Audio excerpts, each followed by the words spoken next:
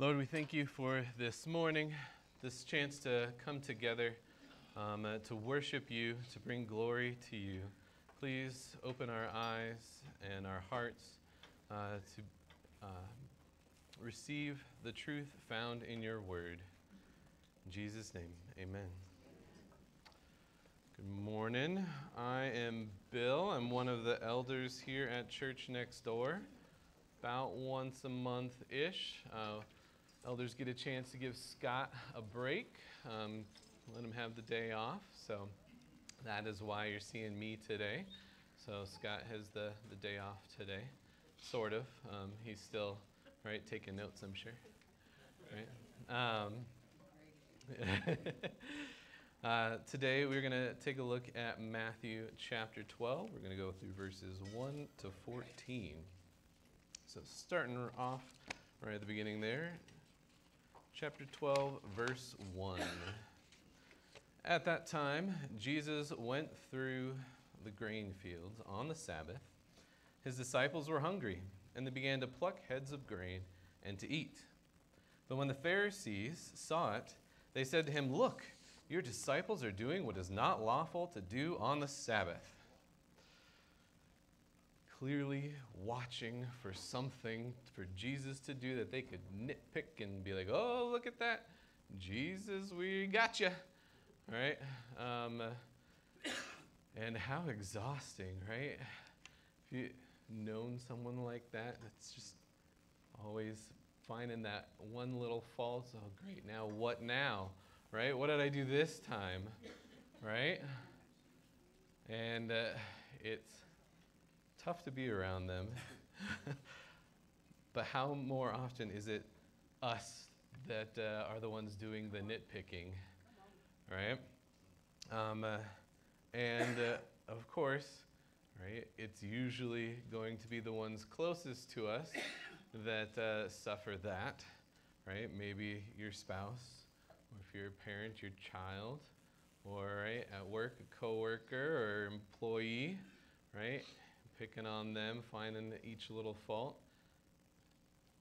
And that is not how we should be characterized. So I'll give you an easy one today. Don't be like the Pharisees, right? They got it wrong a lot.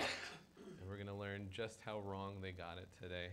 So some things to keep in mind, right? If you are that one who is quick to find fault, I recommend the book of Ephesians. We're going to pull some verses out of there just for reminders for today.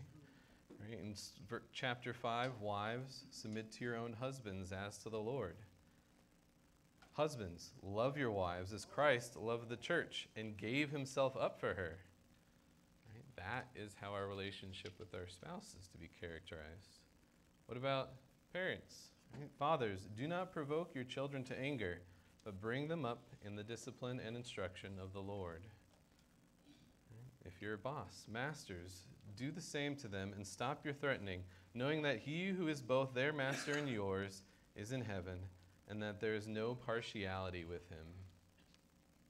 Right? Let our relationships be characterized by grace and love, not looking for every tiny little fault. And how often, too, do we do that to ourselves, not just to others, right? We start noticing, oh, there I go again. I made that fatal mistake again, right? And start beating up on yourself. Man, I just can't do anything right. Man, again. And in that situation, too, we forget things like 2 Corinthians 5:17. The old is gone. You have been made new, right? You are a new creation in Christ, right? Or in 1 John, where we read that the blood of Christ washes away all of our sins. We no longer stand condemned thanks to what Christ has done for us. This comes with a little caveat, right? The Holy Spirit does convict us of sin, and when that happens, we need to be aware of that in our lives, repent of that, and then move on, right? We move past that sin. We turn to the Holy Spirit for that strength, right? To avoid that temptation. Right? We've been freed from that power of sin, but we're not to continue to beat ourselves up over it. Right? We've been made new in Christ. So, coming back to, right, the Pharisees here, they've made a claim that they are doing something that is not lawful to do on the Sabbath. Except in Deuteronomy 23:25, if you're looking for the cross-reference, it specifically says that if you're walking through your neighbor's grain field, you can pluck the grains and eat them, right? Just don't start harvesting your neighbor's field. But if you're hungry, eat something, right? And that's what they're doing. So we know Jesus knows Deuteronomy backwards and forwards. He uses it to, right, confront Satan when he's being tempted. But that's not where Jesus goes here. He goes deeper, right? It's not just their argument that needs to be corrected. It's the hardness of their heart. And so that's, right, Jesus' argument. Let's see that in verse 3. He said to them, "Have you not read what David did when he was hungry, and those who were with him? How he entered the house of God and ate the bread of the presence, which was not lawful for him to eat, nor for those who were with him, but only for the priests?" So in 1 Samuel, right, we see David is fleeing from Saul. Right? Saul is trying to take his life, and he comes to the priest saying, "Hey, I'm hungry. Do you have any bread on hand so we can eat and be sent on our way?" And the priest says, "Sorry, the only thing we got right now is, bread of the presence, the bread that is to be right before God." And the priest, the one whose right it was to eat that bread, then gives that bread to David and his men for them to eat. Now, in that passage, there's no commentary on it, no mention of the morality of that decision, just that this is what happened. And we see, Christ here pointing to this, claiming this interaction as an exception to one of the rules, of the Old Testament law, that this was an okay thing to happen, No law was broken. And it points to a deeper issue here, What does this whole interaction reveal to us about God? That God cares more about his people caring for their needs than he does his bread, He cares more about the needs of David in this instance, who's fleeing for his life, showing him mercy, than he does about the honor that is due him. And just in case we aren't convinced, that exceptions like this indeed are allowed in the Old Testament, we have another example. Verse 5, "Or have you not read in the law how on the Sabbath the priests in the temple profane the Sabbath and are guiltless?" God's word specifically tells the priests to continue to offer sacrifices on the Sabbath, doing work on the Sabbath. An exception to the rule of not doing any work on the Sabbath. So indeed, exceptions are allowed and acceptable, and yet, the Pharisees have completely missed that point. So at this point, we could just stop. Their objections have been answered, but the heart of the matter still needs some dealing with. So we continue. "I tell you, something greater than the temple is here. And if you had known what this means, 'I desire mercy and not sacrifice,' you would not have condemned the guiltless, for the Son of Man is Lord of the Sabbath." There's a lot to unpack there. Let's take it one piece at a time. Something greater than the temple is here. We're talking about the temple of God. What could be more precious than the temple of God than God himself?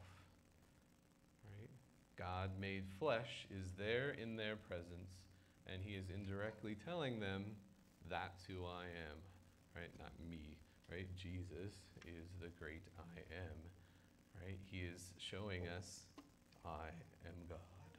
So, they need to recognize that.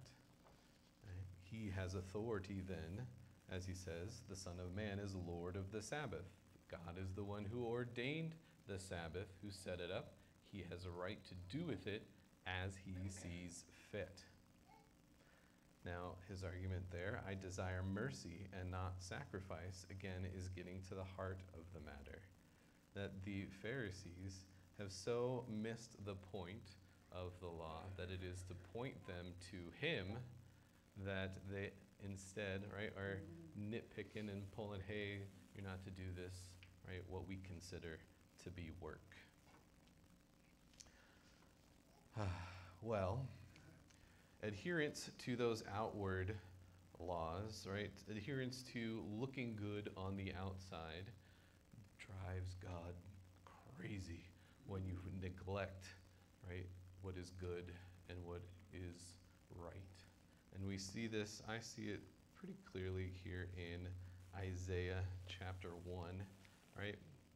Jesus quotes Hosea 6, summarized very well there. I desire mercy and not sacrifice. But let's take a look, right?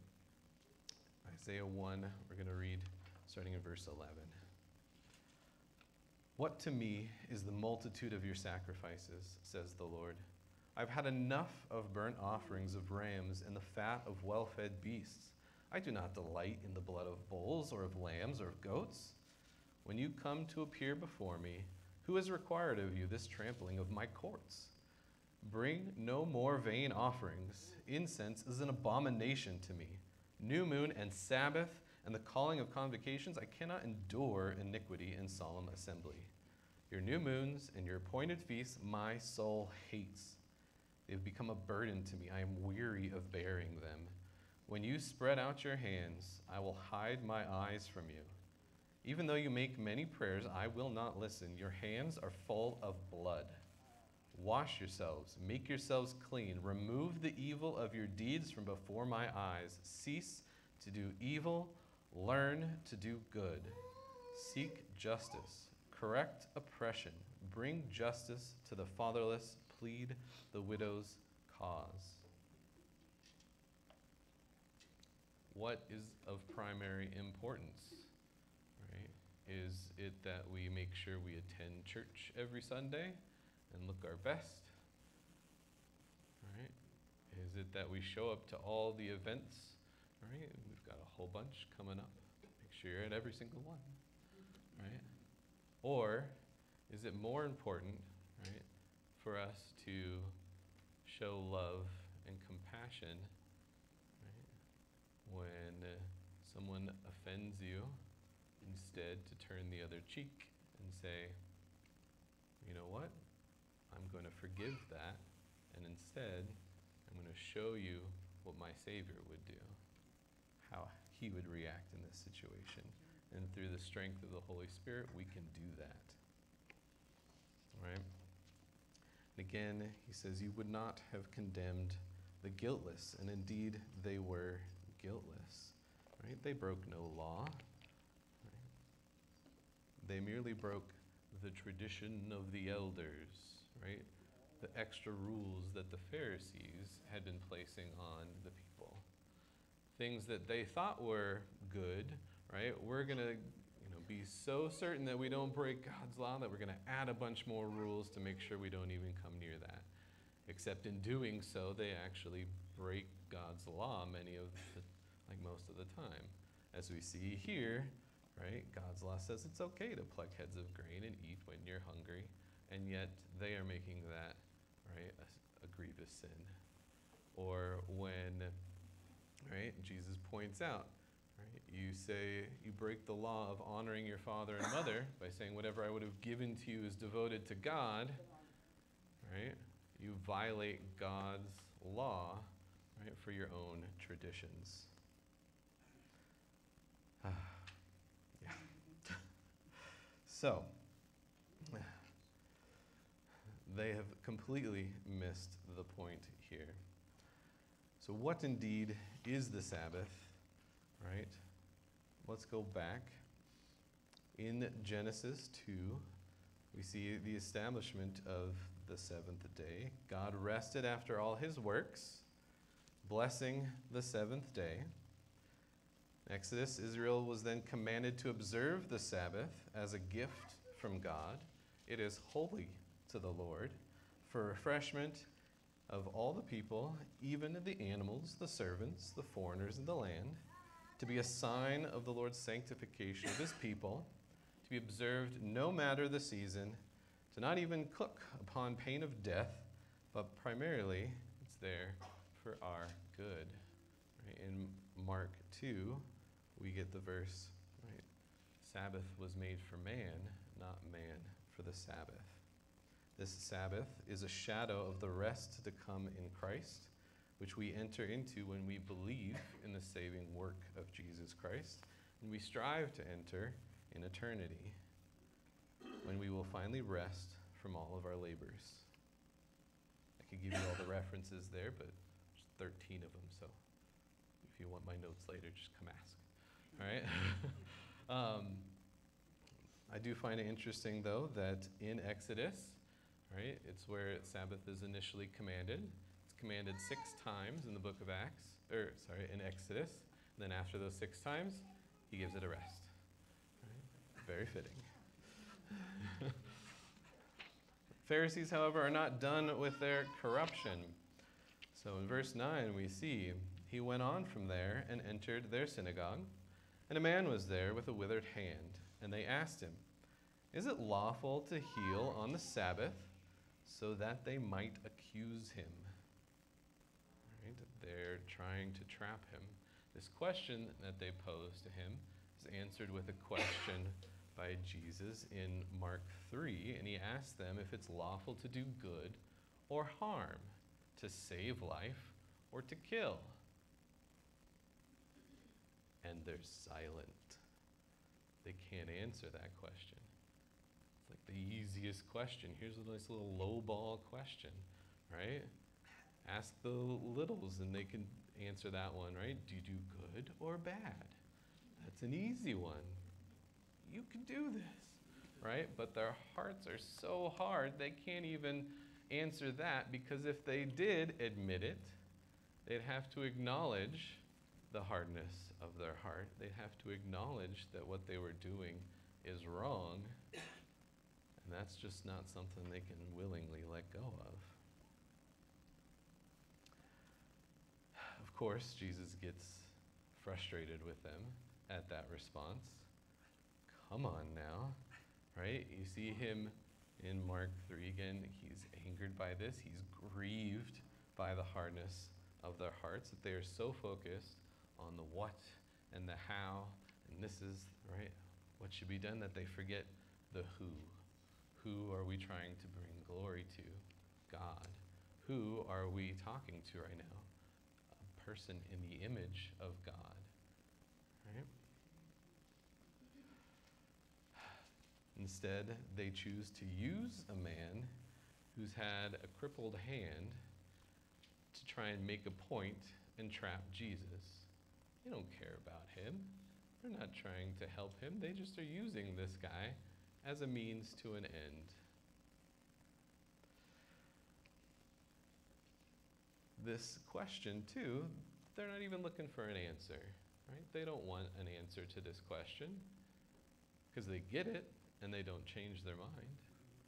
How often, right, are we guilty of something like that? Right? If you encounter someone who doesn't believe, are you more concerned with setting up your argument and proving them wrong? Or are you more concerned with, right, finding out where they're at, changing their heart, of showing them love and grace and mercy? For whatever reason, right, non-believers set up those walls, maybe pain in their past, maybe who knows what, right? But if you're coming there to beat them with your knowledge, it's not going to change anyone's hearts. It's not going to change their mind. It might just drive them further into, right, digging their heels in. So instead, right, may we show some compassion That we are less concerned with our argument and more concerned with, right, showing them the love of Christ. We still speak the truth, but we do so in love. Right? Our argument has already been made for us, and all we have to do is point people to it. Right? So, let's take a look at what happens next. He said to them, "Which one of you who has a sheep, if it falls into a pit on the Sabbath, will not take hold of it and lift it out?" Right? You've all got sheep. Well, probably not us. Some of us maybe. But most of us probably not at this point. But most of them, yeah, you got a sheep. You reach out your hand, something the crippled guy couldn't do at the time, and lift out that sheep. Right? Of how much more value is a man than a sheep? There's an exclamation point there for a reason. Come on now. Show some compassion to this guy. It is right to do good and not evil, to save life, not to kill. So it is lawful to do good on the Sabbath. Again, Jesus' compassion is about to shine through here. Verse 13, then he said to the man, "Stretch out your hand." And the man stretched it out, and it was restored, healthy like the other.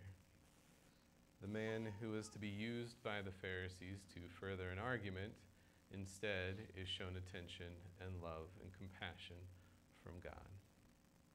That he is finally set free on the Sabbath to stretch out his hand as something they had all been doing all day long, right? You wake up in the morning, stretch out your hands.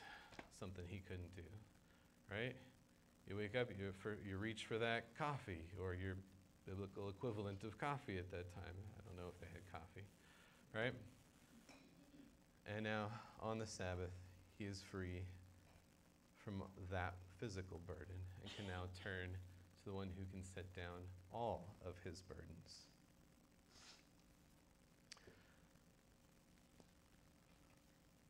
Verse 14, but the Pharisees went out and conspired against him how to destroy him. Their hypocrisy is fully laid bare.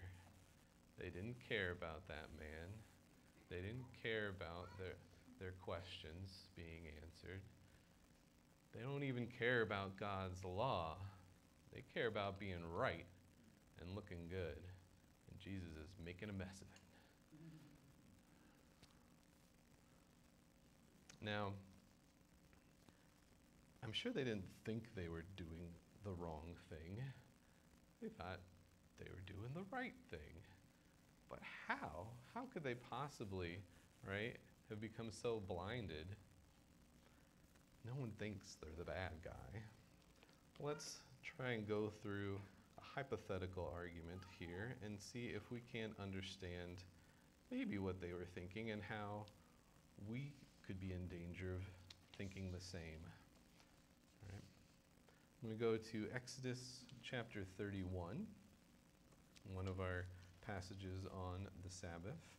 So 31, starting in verse 12, and see what was on the mind of the Pharisees. And the Lord said to Moses, "You are to speak to the people of Israel and say, 'Above all you shall keep my Sabbaths, for this is a sign between me and you throughout your generations, that you may know that I, the Lord, sanctify you. You shall keep the Sabbath, because it is holy for you. Everyone who profanes it shall be put to death. Whoever does any work on it, that soul shall be cut off from among his people. 6 days shall work be done, but the seventh day is a Sabbath of solemn rest, holy to the Lord. Whoever does any work on the Sabbath day shall be put to death.'" Sabbath is serious business, right? Well, immediately after this, we see this issue with the golden calf, and how is that handled? I'm going to go to chapter 32, starting in verse 21 here. And Moses said to Aaron, "What did this people do to you that you have brought such a great sin upon them?" And Aaron said, Let not the anger of my Lord burn hot. You know the people, that they are set on evil. For they said to me, make us gods who shall go before us. And for this Moses, the man who brought us up out of the land of Egypt, we do not know what has become of him. So I said to them, let any who have gold take it off. So they gave it to me, and I threw it in the fire, and out came this calf. And when Moses saw that the people had broken loose, for Aaron had let them break loose, to the derision of their enemies, then Moses stood at the gate of the camp and said, who is on the Lord's side? Come to me. And all the sons of Levi gathered around him. And he said to them, thus says the Lord God of Israel, put your sword on your side, each of you, and go to and fro from gate to gate throughout the camp, and each of you kill his brother and his companion and his neighbor. Right? Sabbath is serious business. God, right, comes and takes out the people breaking God's law. That's what the Pharisees are doing, right? Where's the fault in this logic? Well, right, you can get so focused on those little details that you miss the big picture, or even miss details like when Moses said, thus says the Lord God of Israel. He had a specific command for that specific instance from God. This is what we're going to do. God didn't tell the Pharisees to go give Jesus a hard time for having a snack, right? Also, right, does God allow for exceptions to things on the Sabbath? Yes, there are exceptions throughout. We saw those earlier. But let's get the full context here. What comes immediately after this? In chapter 33, we go to verse 17. And the Lord said to Moses, this very thing that you have spoken I will do, for you have found favor in my sight, and I know you by name. Moses said, please show me your glory. And he said, I will make all my goodness pass before you, and will proclaim before you my name, the Lord. And I will be gracious to whom I will be gracious, and will show mercy on whom I will show mercy. The very name of God has in it, right, his mercy and his grace, his compassion for those.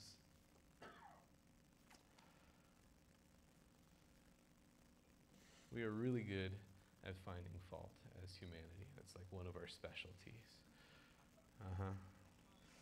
Sometimes, right, we find it too easily in others, especially those closest to us, or in ourselves, beating ourselves up, being far too self-critical. In both cases, our focus is in entirely the wrong place. Right? We should be reflecting on God and his goodness, and only from that perspective do we then reflect on our own relationships. Do we need to leave the altar and go be reconciled to our brother? I'll read a little comment on that specifically.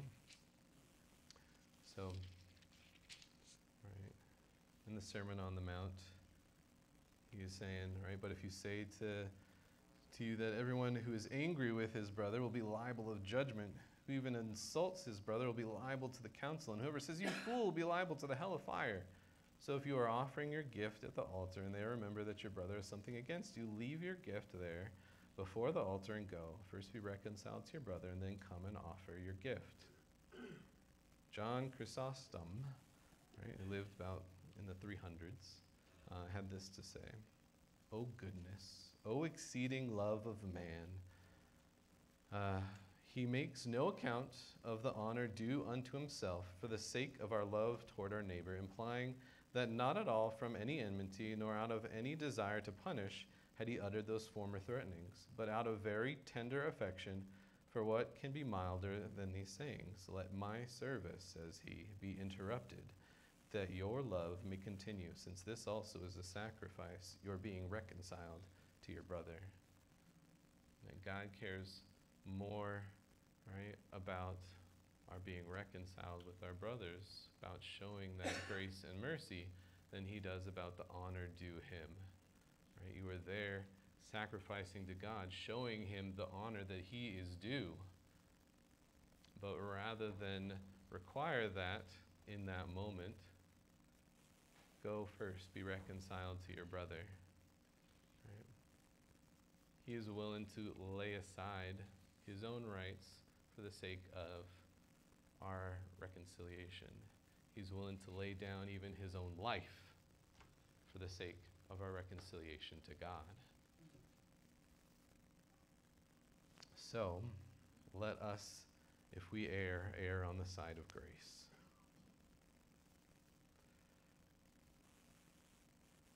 Dear Lord, we thank you for your goodness, for your truth, your love and compassion for us all. Help us to turn to you, to be more like you, and to remember to have compassion and grace and mercy on those closest to us, on those far from you. Help us to shine your light in this dark world. Lord, as we collect our tithes and offerings, let us do so from joyous hearts that have been transformed by you, that each day we may be made more like your Son. In Jesus' name, amen.